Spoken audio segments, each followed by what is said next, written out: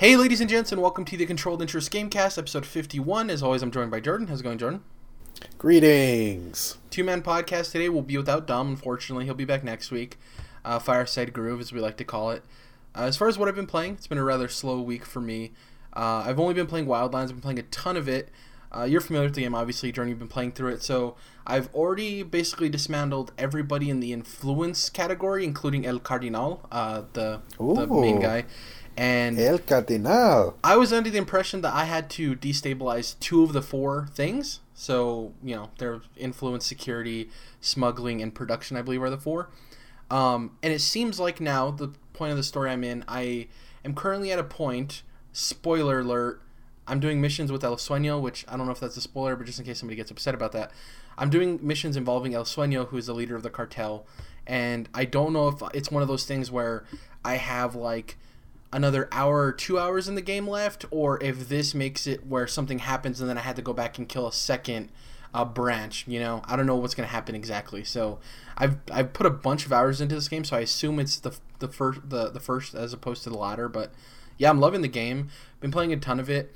It's great because that game is just, I love open world games that are as deep or as shallow as you want them to be. Like you said, you're basically not really paying super much attention to the story, which is fine because you're getting what you want out of the game. And I like the story too, but it also is a game that, I have an hour, I want to listen to this podcast, I don't really want to do story missions, let me just knock out some side missions or get some collectibles. And that's what I love about open world games. And for me, it definitely hit me perfectly in the time period it came out, because it's before Andromeda, which I'm thankful I'm finishing before Andromeda. My review should be out next week for Wildlands. And then also, I don't have a Switch, so I'm not playing Zelda, unfortunately. I don't have a PS4, so I'm not playing Horizon Zero Dawn. So I'm like the perfect audience for this. And so far, apparently, I'm part of a large audience. So far, it's been totaled that this is the best-selling game of the year so far, which isn't surprising because The Division was one of the top 5 games sold last year. I believe it finished number 3. We haven't really had a major release that hits a wide target audience. Horizon Zero Dawn, as great as it is, we'll have a news story talking about its sales numbers, is an exclusive. Zelda is an exclusive. Resident Evil is one of the biggest titles that came out, but it's still a niche. Resident Evil's huge, but as far as sales numbers, it's not going to hit those crazy numbers. Neo, an exclusive. Nier Automata, an exclusive. Well, obviously, it isn't a huge game either. So Wildlands is really the first release that is the general audience video game. So it's no surprise that it's selling the way it does. But good point. Yeah, that's pretty much. I've only been playing Wildlands. Nothing else to say there. What have you been playing? So yeah, played a little bit more Wildlands after we got off the podcast last week. Several hours, I would say. So I'm not nearly as far into it as you are, but I'm definitely 20 plus hours in. So definitely still enjoying it. I really like open worlds that kind of just know what they are and know that they're kind of just an open world that you're here to play in, and kind of get out of your way and just let you enjoy it. And I think this is totally that type of game. So yeah, really enjoying that part of it, just going around and it does definitely get repetitive. That's probably the biggest fault of the game. But most open worlds, I would say, have some feeling of repetitiveness towards the end of your journey, I would say, anyways. So, though this one is a little bit further down that line. But besides that, I've been playing a ton of Horizon. I'm pushing 45 hours in Horizon at this point. And thinking that I'll probably end up getting pretty close to the platinum just by default once I finish the story, because of the fact that I am just kind of clearing the entire map out almost in a grid-like fashion.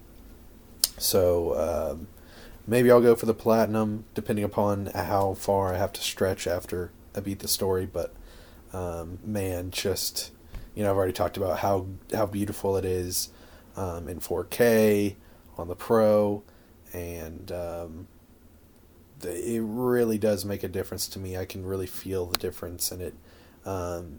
This open world just comes to life in a different way than any other game I've played before. And so, once you get further and further into the game, there's a lot of different diversity in the types of areas that you visit, and just some beautiful, beautiful vistas and areas to explore all throughout the game. So the map is not the biggest of open worlds, but it's absolutely sizable, and there's plenty to do within it. Plenty to keep you busy for as long as you would need for a standard RPG, I would say. So yeah, Horizon could easily turn out to be my game of the year still. It's a very strong game, and the complaints I have with it are mostly, I would say, with the combat, the melee combat. I love the shooting for the most part, but the melee combat is can be shaky sometimes, just because I think the giant robots are just so powerful and have such a wide area of attack whenever they swing their arms or tails or legs. And Aloy is so vulnerable that I think it does get a little bit frustrating sometimes, especially when you're not able to lock on to enemies like you would be in a lot of third-person action-adventure games. So that's my biggest complaint now that I've gotten pretty deep into the game. But other than that, very solid and could easily take the cake for Game of the Year on my end. It's great to hear. I think, this is a pretty stacked year, so it's going to have a lot of tough competition as we see it so far. I'm still a believer that all of those games that people are saying that one or two of them are going to come out late this year for PlayStation off of their conference, I still don't think that's happening. And if that holds true, this is, in my opinion, probably the best PlayStation game at the very least of the year, Yeah, I think it'll be the best PlayStation game of the year, best PlayStation exclusive of the year, I should say. But I think it can contend. It's a strong game on its own. I don't want to. Yeah. Knock it by Sure, any means. sure. Yeah. But I think we're going to see another PlayStation exclusive this fall. Yeah, it's going to be interesting. That's probably a whole conversation for another day. But Horizon Zero Dawn is awesome, and all the people who are like Xbox fanboys that are mad about this, this is great, because this shows that a team who was known for only one thing for the longest time and wasn't really successful, if you just give them the resources and the trust. And maybe a little fire under their ass, to be completely honest with you, they can turn something into diamonds like this, because that's great. It's awesome to see, and seeing this from PlayStation is like, well, I hope this happens with Xbox, and if that can happen with Guerrilla, who is known for the Killzone games, and they weren't bad games necessarily, but they didn't light the world on fire. For them to come out and make something like this, that's like, well, that's cool, because that means that studios that Xbox works with can do this too, and. Sure. Yeah, it gets me excited, and I'm stoked for it. It's awesome the success it had. So one thing I was going to tell you. Also, I've been trying to find a Switch. I've been wanting to play Zelda. I really, really wanted that to be, once I pushed further into Horizon, I wanted Zelda to kind of be the game that was keeping me company right up until Mass Effect, but that didn't happen. Funny story, I called a Target here in Nashville and asked the girl at Electronics if they had any Switches, and she said, "No one in the world has Switches," and then she hung up the phone. Oh, wow. She probably gets nonstop calls about that, too, so she's probably kind of already so she was just like, fuck this. Anyways, I was going to say to you, playing Horizon, I do think, personally for me, I got a PlayStation 4 in fall of 2014, and Infamous Second Son came out in spring of 2014. That was the game for me that I needed a PlayStation 4, but I would never really recommend and say, especially if, like you're primarily Xbox, I would never say, oh, you got to get a PlayStation 4, because Infamous just wasn't strong enough to, really be a system seller or a killer app, anything like that. And, of course, Bloodborne is so niche that you can't really recommend it for that, even though it's a fabulous game. And personally, I don't think Uncharted 4 is reason enough on its own to have a PlayStation 4. But I would absolutely tell you now, Jared, it's time to get a PlayStation 4 because you have got to play Horizon Zero Dawn. It is a killer app. It is, and I'm sure it's going to be a system seller. And you get a PlayStation whenever you want, but I say now is the time, and this is the first game that I think, if you're an Xbox gamer or just a gamer that doesn't have a PlayStation yet, this is the game and the time to get involved. Yeah, I see that, and it's definitely one of the games outside of Bloodborne that I'm jealous that PlayStation has over Xbox.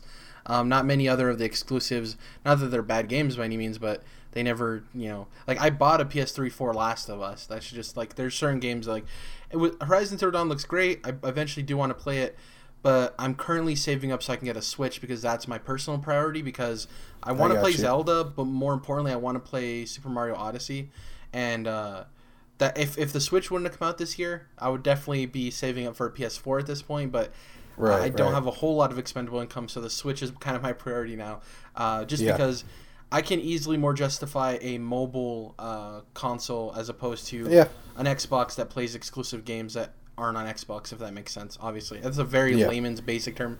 It's easier for me to justify it. But actually, let's get into the news stories here. So the first news is kind of interesting. We recently found out that Outlast 2 is coming out April 25th, which is great because, Resident Evil 7, people love that game, and everyone loved the first Outlast, which is funny because in some ways Resident Evil 7 was inspired by the original Outlast. Sure. But we have a news story here. Kotaku Australia has received a copy of the Classification Board's report, which explains their reasons for slapping an RC rating on Outlast 2. You can see the full reasoning below, which means it was refused classification. I'll go into the specifics here before we get into... Jordan actually wanted to say something about this. The Classification Board issued its ruling against Outlast 2 yesterday, with games 1A cited. 1A is a classification given to games that depict, express, or otherwise deal with matters of sex, drug misuse or addiction, crime, cruelty, violence, or revolting or abhorrent phenomena in such a way that they offend against the standards of morality, decency, generally accepted by reasonable adults to the extent that they should not be classified. Basically saying that this game doesn't do anything positive for society and people shouldn't be allowed to buy the game is the easiest way to put this. And I think it's ludicrous. How dare they depict things that are real, though horrible. Yeah. For me, I think that all art should be able to be expressed as long as it's not hurting anybody in real life, and there's appropriate avenues for the audience that's mature enough to play it or experience it are in place, which for video games we do have those ratings. I think it's just an easy way out. I think it's ridiculous that this game was refused classification. I think any piece of art that's refused classification is ridiculous. And Australia's kind of been known for this for a very long time. So that's why I wanted to talk about this. This is a big strike against you, Australia. Let me make that perfectly fucking clear, because I really think I would love to be in Australia, live there, whatever. I think it looks like a beautiful place. I might have a thing for girls with Australian accents. I think just the people in general there have a pretty cool laid back attitude. However, whenever I hear about the fact that the video game classification is so strict over there, and not only that, but I'm pretty sure they have aren't they one of the countries that have bad prices? Yeah, because the import and export costs are crazy. Right. So all of the prices are hiked up, yeah. Right. So some places, like, obviously America is pretty much the standard for video game prices, right? Because most AAA video games are made here. And then Europe, it's pretty much the same-ish because most of Europe is like really into games. But then you get into like maybe South America or like in a country in Africa or obviously Australia. There's just random places in the world where games are like out of this world expensive, like $100 for a game as opposed to $60 over here. It's crazy shit, right? And so that's a big strike against you, Australia. And I know you may not care about my opinion, but there's a lot of people out there that play video games, and it is, the biggest money-making entertainment industry in the world. So I don't think you want to be turning people like that away from your country. And I think that being a free country as Australia is, I definitely think you want to promote freedom in art and expression, as you stated earlier. And so, I get that the whole world isn't where we are, and I mean like gamers of our ilk. Everyone doesn't see games as the art that they are, and sometimes even the high art that they are, that we can recognize, And so I get that it can seem like childish and just base and brutal and violent, but you need to be more progressive, I think, as a country and a government, and look past that and see that this is absolutely art, and it absolutely deserves to be expressed in the realest fashion possible. And if this is what they want to put in their games, and consenting adults want to buy it, then I think that should absolutely be possible. And it's just a tragedy that these people in Australia aren't going to get to play this game. And I know that Outlast has a really big following worldwide, so it really sucks. And what this does, all this does when a government bans a video game in his country, is just forces people to pirate it. Yep. So I think. Sorry, I didn't mean to just take over that topic. No problem. The weirdest thing to me is normally a lot of times when you see this like anti-violence culture, it's in a country where their society and their culture itself represents a more closed off and more subtle kind of society, right? Whereas Australia isn't that. A lot of Australians pride themselves on their drinking ability. It's a very jovial country. The people, with the recent RTX Australia and all of these other conventions, they welcome people from all aspects of the world with open arms, and they're very kind. And, like I said before, they pride themselves in the amount of alcohol they can take in. And for a country that's as open and as happy as that to, an American, it's weird to me that there's this opposite side that's so counterculture, where it's like, no, we need to protect you from all this violence. I just think it's strange. I think it's also coming from the perspective of an American, where we grow up where sex is very stigmatized, but we're all okay with violence, whereas in a lot of other countries it's opposite, where they're like, you can see boobs if you're 5, it's fine, but make sure you don't see somebody get stabbed. So it's just like this different kind of way of looking at things. But I do think it's crazy that it's not even that you're not going to give it a very harsh rating where it's a very limited amount of people that can buy it, and then they can obviously second buyer. It's just you refute classification, period, which I think is extreme and unnecessary, and that's really all I have to say about the matter. So sure. Agreed. Yeah. The second bit of news here actually gets me happy, because you said earlier that Horizon Zero Dawn is a must-play game. It's a game that is a system seller. Well, they recently announced via the PlayStation blog that PlayStation Now is going to be bringing PS4 games to the service. That meaning you can play PlayStation 4 games through PlayStation Now on your PS4 as well as PC. Remember, about 2 weeks ago or so, there was the announcement that they're removing PlayStation Now from literally everything except for PS4 and PC. This makes sense. I think this is huge for the service. This is great. We were talking about what can they do to improve the service. I still have some major hangups with the service itself. One being that they haven't announced anything with the price. As far as a month-to-month, they said for a year it'll be like $100 or something. But I still think that they need to get more aggressive with their price point, just to show that. And the funny thing is the Xbox Game Pass isn't a move to necessarily compete with PlayStation to have people move over. It's to make the people that already own an Xbox that more happy that they have that service, right? Whereas with PlayStation, it's the same thing. They don't need to change this at all. They still have so many units in the wild, but this is about optics. And you want to show your gamers that you're providing the best service available. And PlayStation, though they have so many units out there, they've shown that announcement for the PS4 is kind of counterintuitive to what's happened since. Xbox has gotten the backwards compatibility. PlayStation hasn't. PlayStation Now seemed like a service that they invested in because they were going to make the most of it. And we've talked about it at length. It was kind of a dud.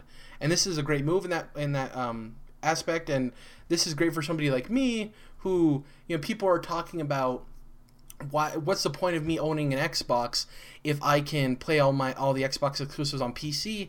Somebody can make that case now. Potentially, what's the point of me owning a PlayStation if I can own play the PlayStation exclusive on PC? Because you know what, the whole argument to that is Doesn't make any sense. People can't afford a PC. There's a difference between buying a console that can play Horizon Zero Dawn comfortably and buying a PC that can play Horizon Zero Dawn comfortably, you know?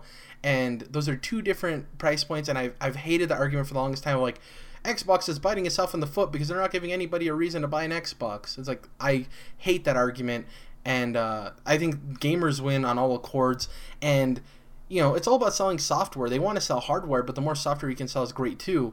But anyways, I just want to say that this is really cool because I can't wait to play PS4 games on my PC. So, just a note there, though, you're not actually running Horizon on your PC. You're running it on an external Sony server. And which is that's another point. PC. Yeah, we haven't even talked about. That's another point that they need to prove. Not only the price point, but streaming versus downloading, or having your option to do both. They're not gonna change that, dude. Trust me, because then that really shows that Gaikai purchase was bullshit.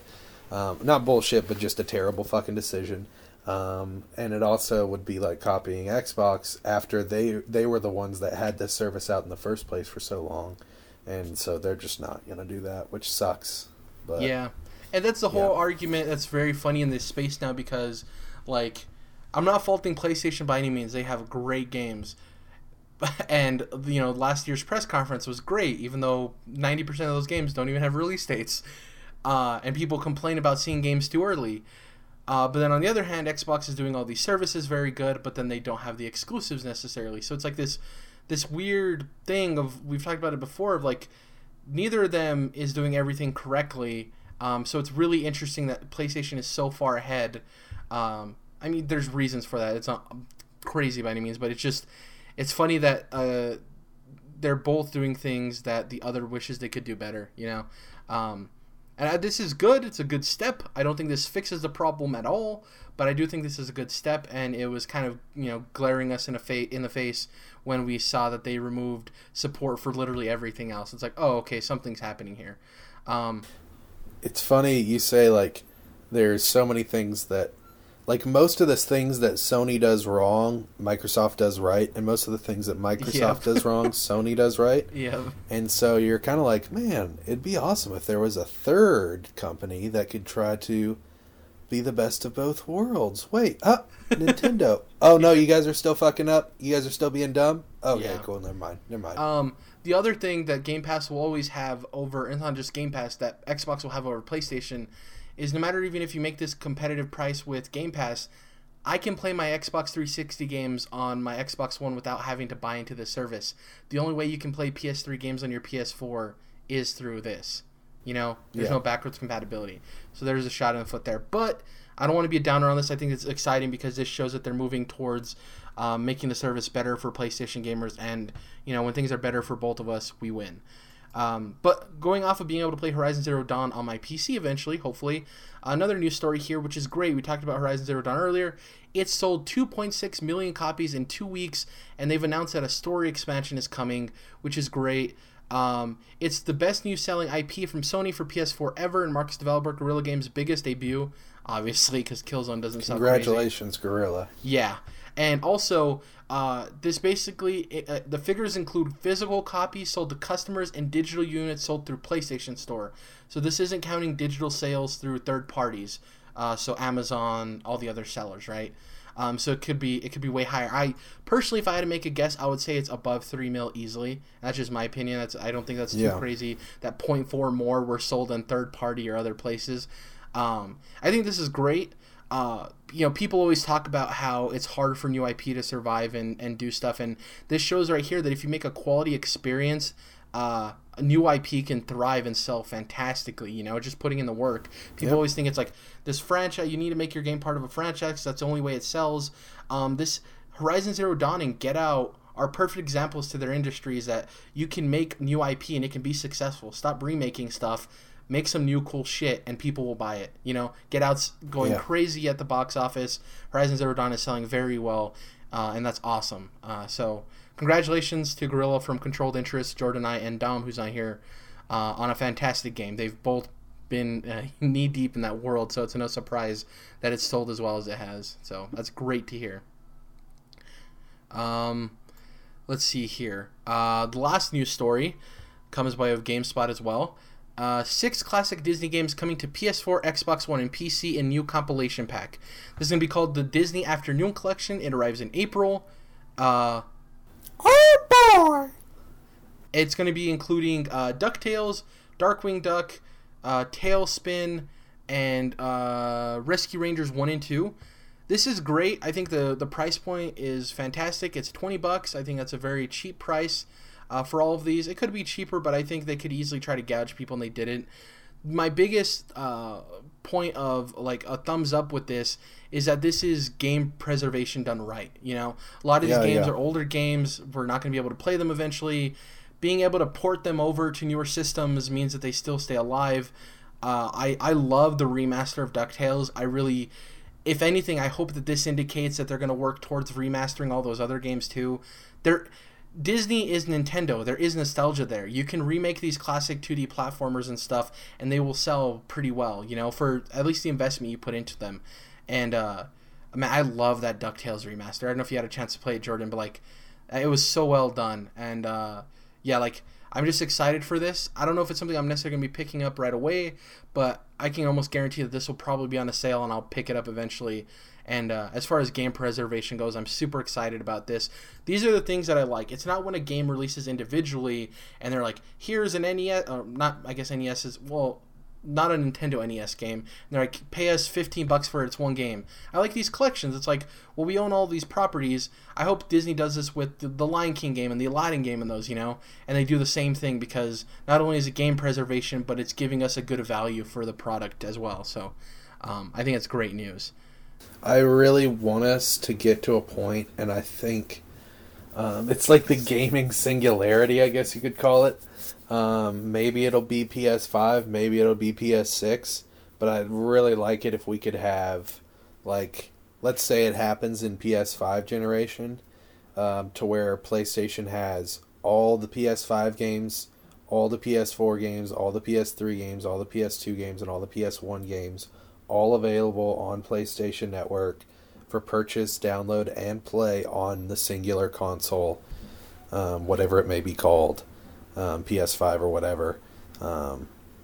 So I'd really like to see that happen, and maybe it's Nintendo that does it first, maybe it's Microsoft that does it first, but it'd be so cool if one of these gaming companies could come out with a platform and say, every game that we've ever put out for these platforms, Xbox, Xbox 360, Xbox One, and now Scorpio, these games are all available. You can go back to the beginning of when our game started, and you can go all the way till now and into the future. That'd be really cool. It'd be interesting to see which company can get there first.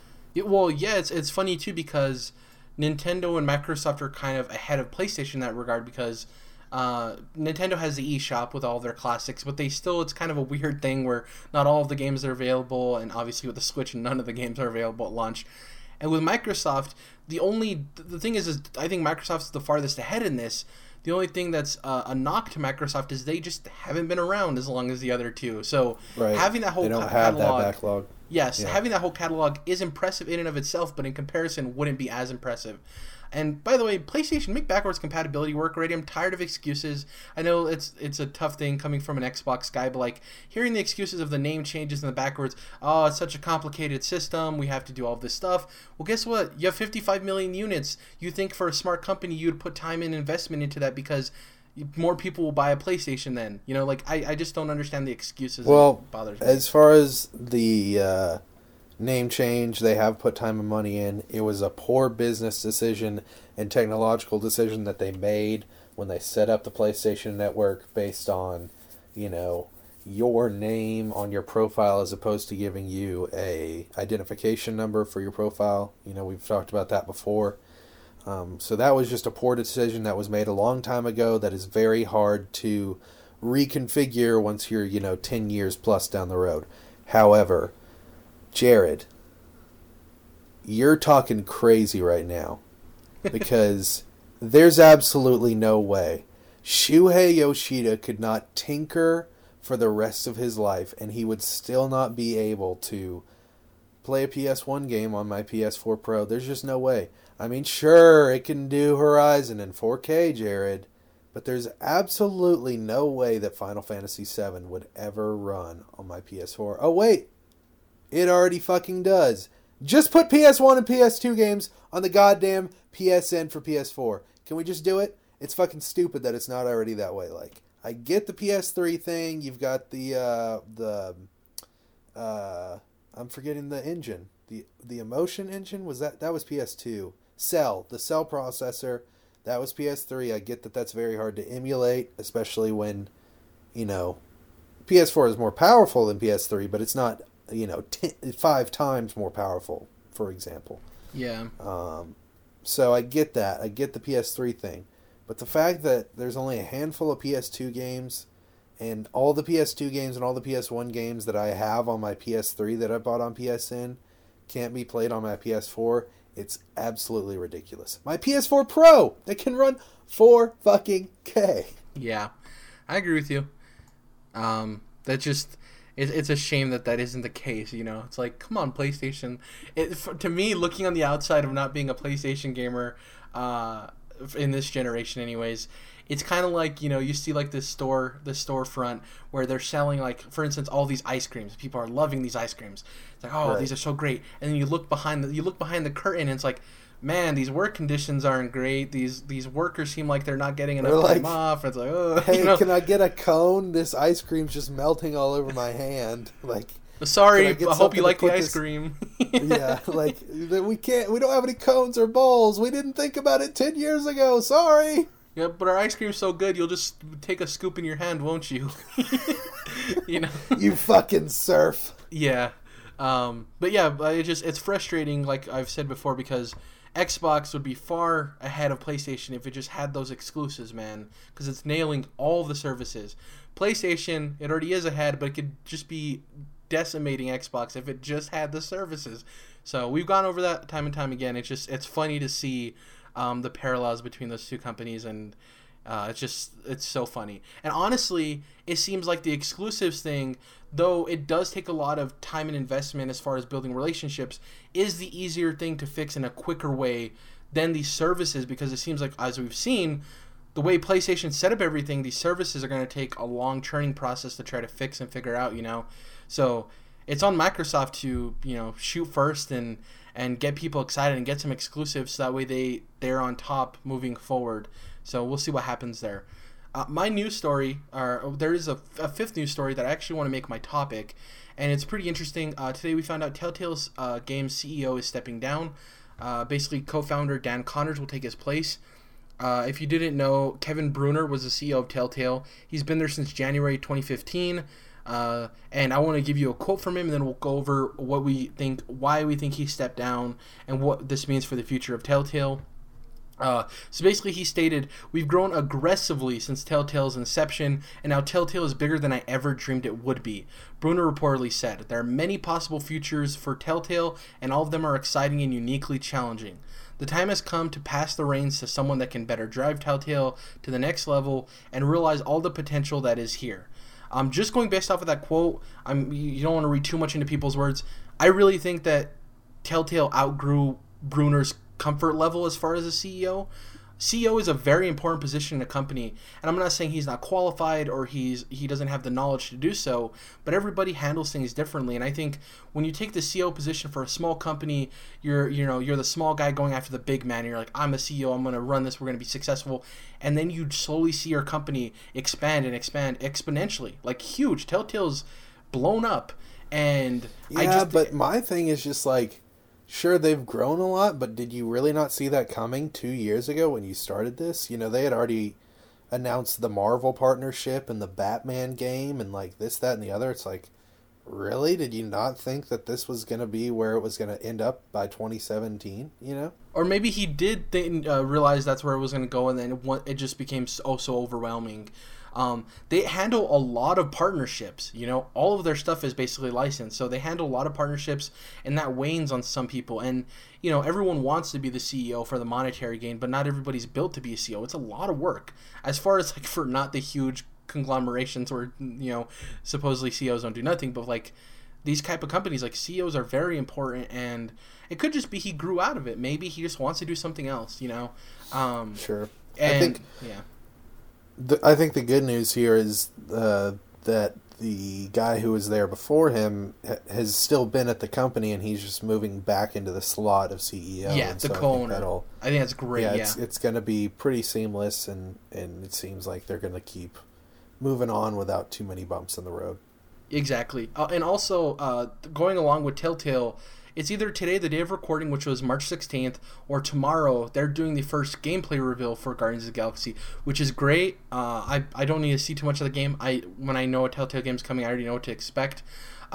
We did get an announcement of the voice cast, a lot of really cool voice actors. No one that is super familiar in the sense of previous Telltale games. There's no like the Troy Baker cast or the Laura Baileys or anything like that.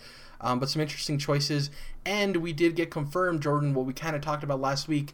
There will be 5 episodes. Each one is going to be played by, you're going to be playing one of the members of Guardians of the Galaxy. And the biggest talent, I should say the biggest voice talent I'm excited for in this game, Nolan North is voicing Rocket Raccoon. I think that's awesome. Hell yeah. Yeah, I think that's so great. But as far as just Telltale, I think when you have a CEO leave and somebody's going to be taking the place, you want it to be somebody from the inside. The worst thing that can happen is that you hire an outsider. And it's not that the outsider can't do the job. It's just you want somebody who knows the company, right?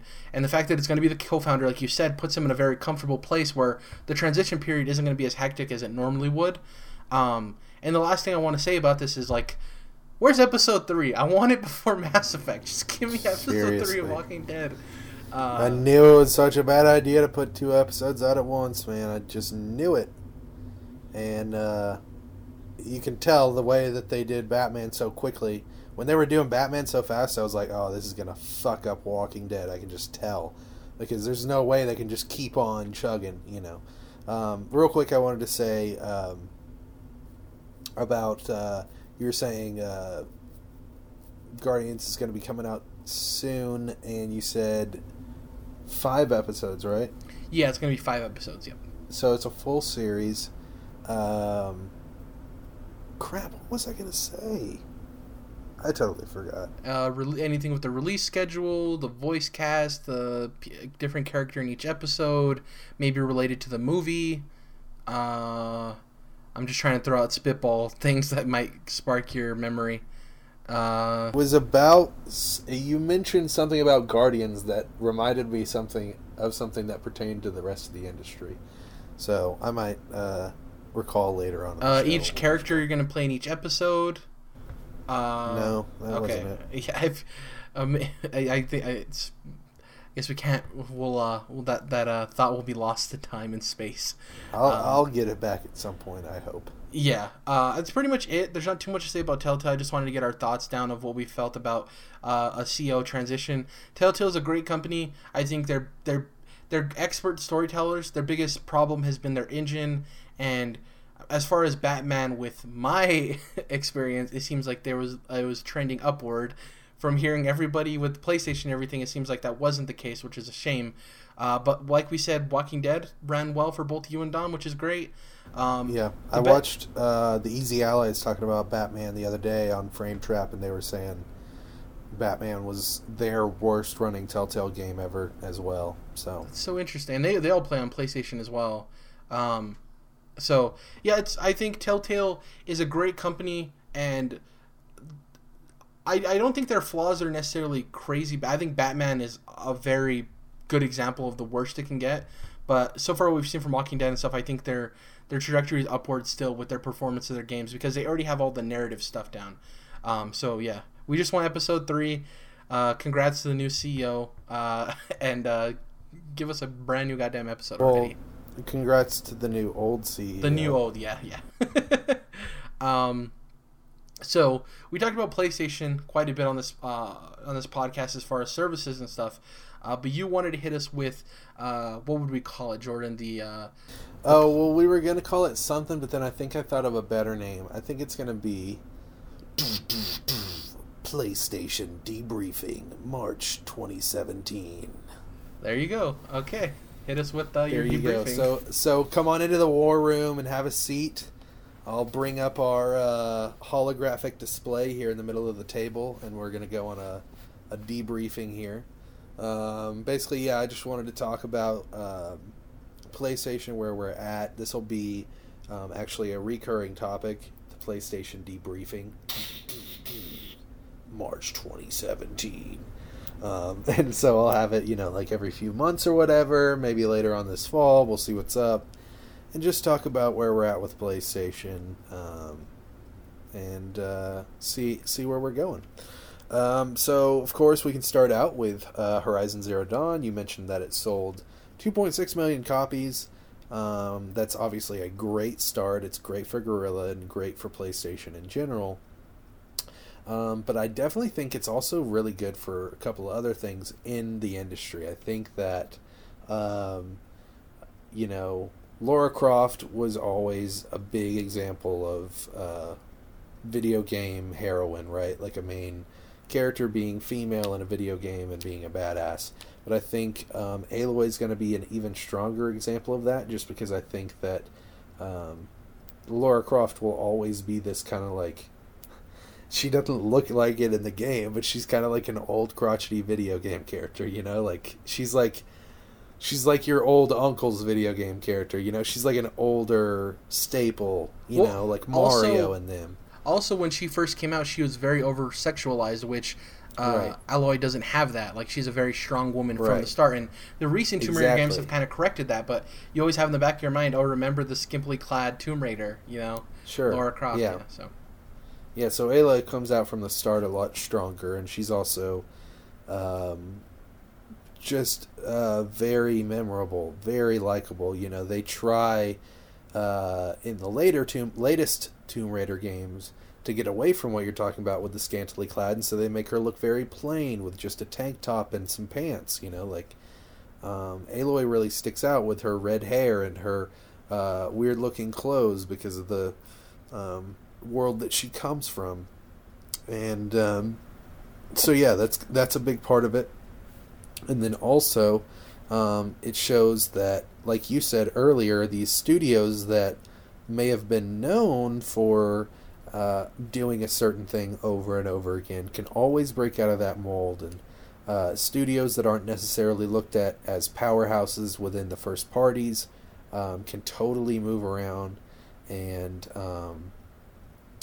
to be honest, I think that with this game, Guerrilla has absolutely solidified itself at the top of the Sony first-party stable, up there with Sucker Punch and Naughty Dog, and putting them up there with great first PlayStation studios, maybe that aren't first-party, but like Insomniac and guys like that. So they're definitely taking a step up, and so I think that this will inspire other studios to do the same thing. Like, you can kind of act a little bit big for your britches. You can kind of reach a little bit further than you would expect.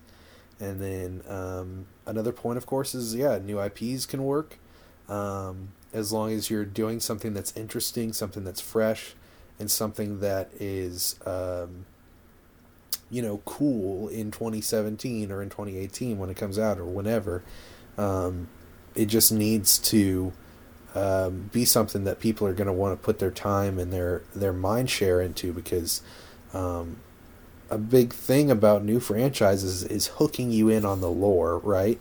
When a new franchise starts up, it's got to hook you in on the lore, or it's not going to have its fan base that it needs to sustain itself for many, many years. So I think Horizon proves a lot of things that we thought were not true just a couple years ago in the industry, that you couldn't have a big AAA game with a female protagonist, or you couldn't do it very often. These smaller studios and first parties couldn't reach for the stars and make these huge AAA games. They were relegated to their area, their lane, so it were. And then that new IPs can't be proliferated and really make a studio or a publisher a lot of money. So there's that. And then further into the debriefing, I think it's just looking ahead. I think we have, there are already several great PlayStation exclusives, maybe not first-party games, but exclusives, like Neo And then you did have the first party game with Gravity Rush 2 earlier this year. But even later on this year, I think we're going to have even more of those. You've got Persona 5 coming up next month as an exclusive. There is going to be another first party game. It's tough to tell whether it'll be God of War, Detroit, or Days Gone. I'm thinking it's not going to be God of War, but I think we could definitely see Days Gone or Detroit this year. So yeah, what do you think, Jared, from an outsider's perspective, looking at PlayStation right now? So I think the biggest thing coming from an Xbox perspective is there's been a lot of murmurings of the sky is falling for Xbox, which I think is completely overblown and crazy. I don't think there's murmurings. I think people are just acting like the sky is falling. Yeah, I think it's crazy, to be completely honest with you. But in the same sense, I think PlayStation has done a phenomenal job of bringing out a lot of exclusives. The thing with all of those exclusives, though, outside of Horizon Zero Dawn, most of them are niche. Like, Horizon Zero Dawn definitely hits a more general core audience, right? Persona 5 is probably going to be a phenomenal game. That's a very niche audience. Nier Automata, niche audience. Gravity Rush 2, niche audience. Neo, niche audience. But I really think that's how you hit exclusivity right. You know, you shouldn't have more than one first party exclusive or just even first, second, or third party that goes to the general audience in more than a span of 3 months, because then people feel overwhelmed. We're seeing non-exclusive games that are coming out. Like, this first 3 months of this year is insane so far, you know? And I think PlayStation... especially if you're a PlayStation gamer. Exactly. And I think that they've set it up perfectly of like, okay, do you like Souls? You like those type of difficult games? Here's Neo for you.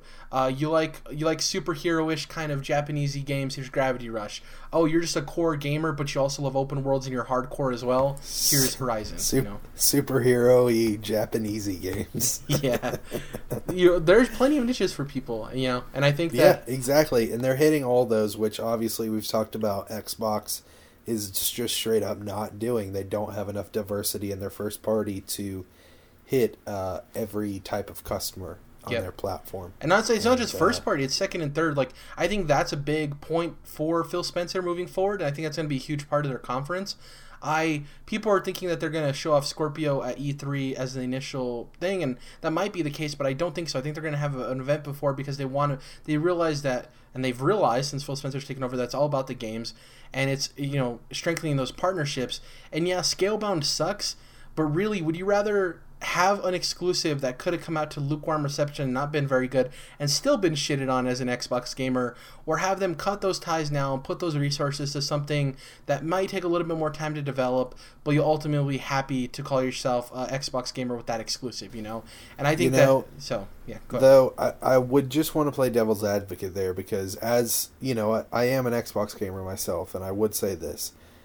I think the right balance is for them to cancel those games earlier. Fable Legends and Scalebound were way too late in development. Really about to come out, both of them, within the span of a year, and they were canceled. And I think they should have been canned way earlier on, and then those teams could have moved on to something else and had a new game up on the table sooner. So I think that's...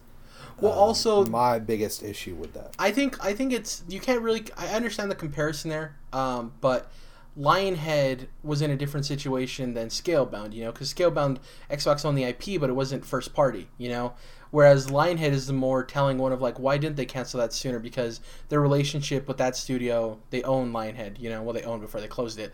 So it's like, it's interesting to me that they wouldn't have done that one sooner.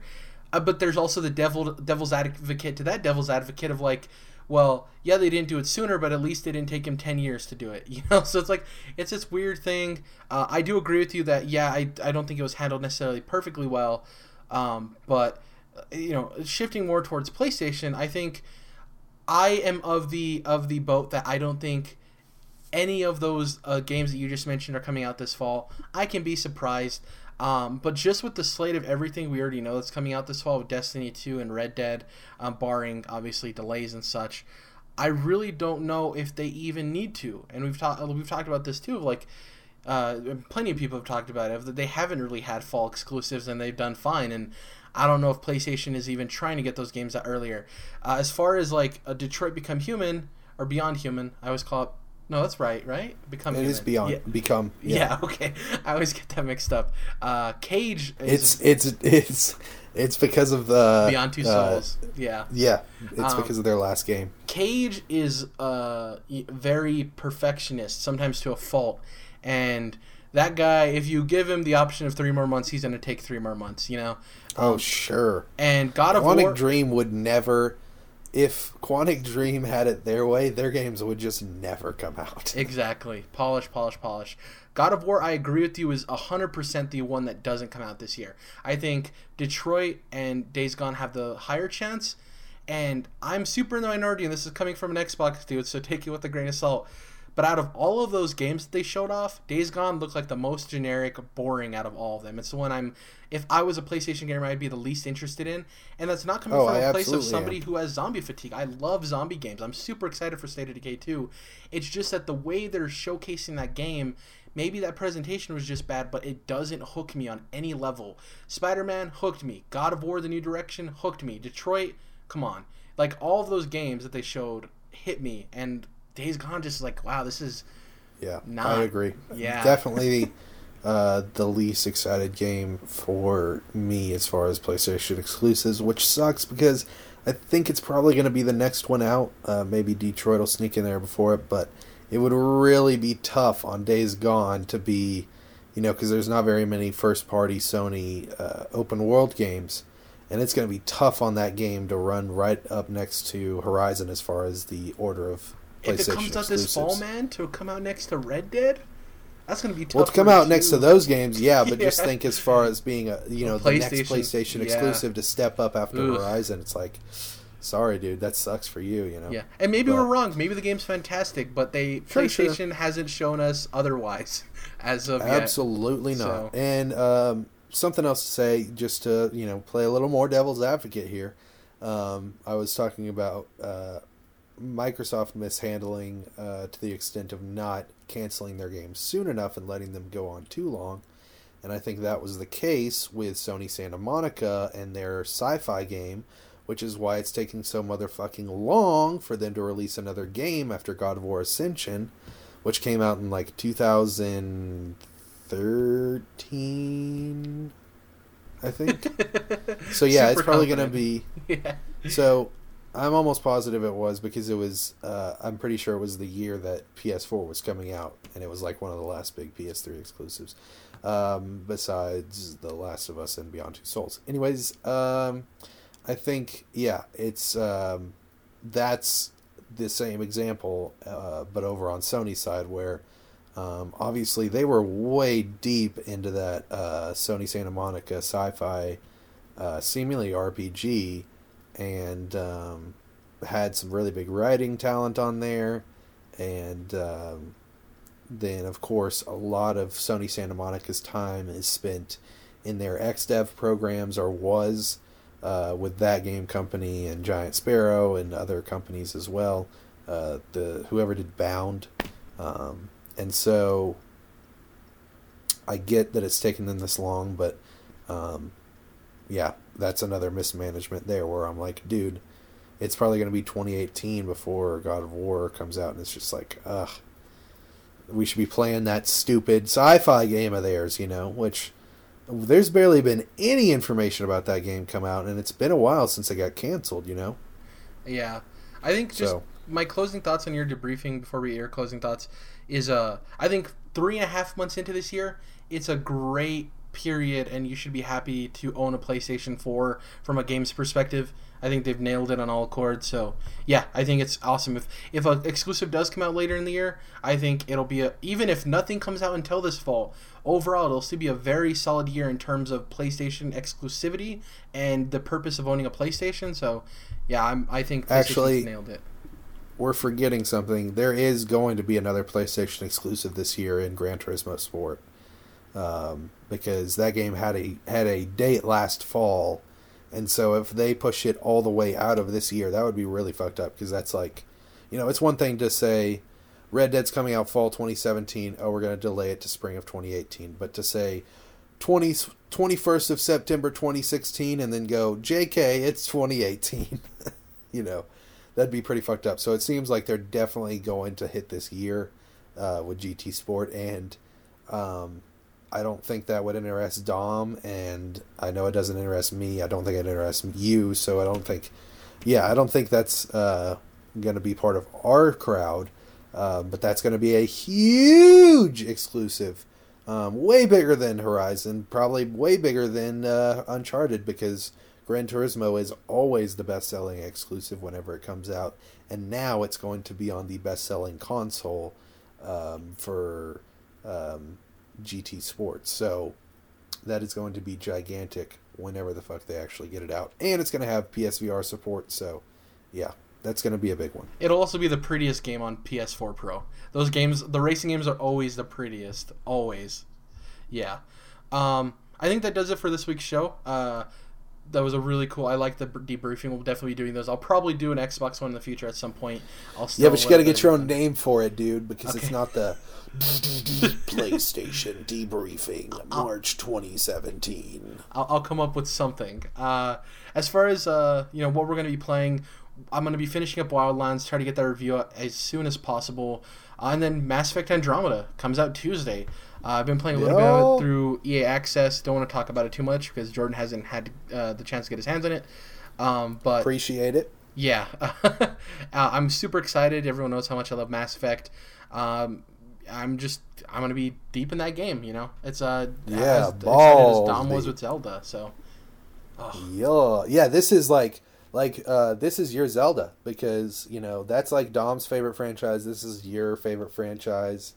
And unfortunately, most of my favorite franchises are dead, like Dead Space and BioShock. So, I'm not gonna get to experience this like you are, but I like Mass Effect a whole hell of a lot, and it is one of my favorite franchises. So, just from a storytelling perspective, because I love the sci-fi crap so much. So, I'm definitely super pumped. An update on my Mass Effect 2 playthrough. I'm still not finished with it, but I think I'm kind of comfortable. Like, originally, of course, I wanted to finish the trilogy before the new one came out, but finding out that they actually left to go to the Andromeda Galaxy during Mass Effect 2, and then, of course, this happens in a different galaxy in a different time, and so it's really not going to connect at all back to the original trilogy. I'm not feeling too bad about it. Can I tell you one thing? It's not a spoiler. I swear on my mom's life, it's not a spoiler. Is it how you pick your gender from your shepherd? Yeah. I didn't want you to think it was a spoiler by any means, but you do that, no. There's something there. Yeah. And that's not a spoiler. So I'm far enough into the trilogy, I think, to be able to tell that, yes, I am a female shepherd. Yeah, so back to that. I'm just going to be playing Wildlands and then Andromeda. Not too much else on the horizon. What about you? Speaking of Horizons, I'll definitely be playing that some more. Probably going to be close to, if not done with it, by next podcast. Okay. I'm really glad I remembered this. This is not the thing that I thought I was hoping to remember from earlier in the podcast. But last week I was trying to remember what show I was thinking of that was coming out. And it was Samurai Jack. Jack is probably my favorite television show of all time. And that's up there with Breaking Bad and all the best, live action hour-long dramas out there, Fargo and all that crap. Samurai Jack is an extremely special show. And this is not a reboot situation where, it was popular back in the day, so we're bringing it back now. This show, I can remember watching the DVD extras in 2004 when the 4th season ended, and them talking about possibly coming back and do this because they really never finished the story. They were open about the fact that the story is not done because Jack is still stuck in the past and is still fighting Aku. The final episode of season 4 was just another episode, basically. So I'm really happy to see this show back. The first episode of season 5 was fucking incredible. It was everything you could have wanted. They had all the little beats that you wanted, from music to the story style and the action. and the voice acting and special characters that they bring in, really vibrant characters that they bring in. And then what's really cool is I'm very actually glad that they moved it to Adult Swim, because it's much more mature. Jack's tripping the fuck out because he's been... they do a time jump of 50 years, but he hasn't aged at all because he's still stuck in the past. And so he's just like having all these visions of these like dead people, and it's getting way more serious and way more adult, but still having the same vibe that the original series had.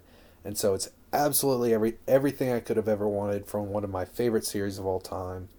Kind of like how I was saying, this is your Zelda about Mass Effect. This is like my Zelda, but in TV terms, because yeah, this is like one of my favorites. And Genndy Tartakovsky is one of my favorite animators, so very glad to have this back. Shout out to Genndy and the guys, and of course Phil LaMarr, the voice of Jack himself. So yeah, very glad to have that back. Episode 2 will be in just a couple days on Saturday, and then so we have Mass Effect coming up. I'll be playing that, of course. Hopefully I'll be kind of winding down with Horizon as that pops up, because I don't want to be tangling myself up in too many big RPGs here. And then, Ghost Recon for me, Jared, could be one of those games that I never play again. And I didn't plan on it being that way, but it's like, I haven't played it in a couple days. I might not never get back to it. I've played it for 20 plus hours. I've had plenty of fun in the open world. Definitely feel like I got my $60 worth, and I'm probably going to get back to it, but it's just one of those games that if it happens, it happens. If it doesn't, it doesn't. Yeah. Exactly. And Ghost Recon was perfect for that reason. It was kind of keeping me giving me something to jump out of Horizon into, so that I didn't get too tired of Horizon before Andromeda. So there's that. And also on the 21st or maybe not the 21st, but I think it's next week, Ghost in the Shell, the live action film, comes out. Of course, I can't ever fucking shut up about how cool cyberpunk is and how much it is one of my new favorite subgenres. Ghost in the Shell, the original anime movie, and really the subsequent anime films and anime series have been seminal works in not only anime but also cyberpunk. And so, not hearing great things about this movie, but this is one of those franchises that I'm just going to go see the movie either way, no matter what. Even with Major Kusanagi being played by Scarlett Johansson, those are not the things I'm worried about. I just want it to be a quality adaptation, even though it looks like they're not really getting the point so far. But either way, I'm still. It's been a movie that I've been looking forward to for a long time, and been watching since they started working on it. So it is finally time to see. So yeah. Excited about all that stuff, Jared. All of it, yeah. I was never a Samurai Jack guy. I have friends who super fell in love with it, and they're obviously ecstatic about it coming back, so that's awesome to hear. I think it's pretty much it for episode 51 of the Controlled Interest Gamecast. We'll have Dom back next week. Please subscribe to us on YouTube if that's the way you're taking the podcast. Review and rate us on iTunes. Do all of that stuff. It definitely helps us grow. We're closer to 80 subs. I think that's pretty much it. We're going to be in the next, probably in April and May, we're going to be recording a lot of our E3 prediction stuff that will go up closer to E3, so that's going to be exciting. And I think that's pretty much it. Any closing words, Jordan? Gotta get back to the past, Samurai Jack. Oh, whatcha! Catch you guys in 52. Bye.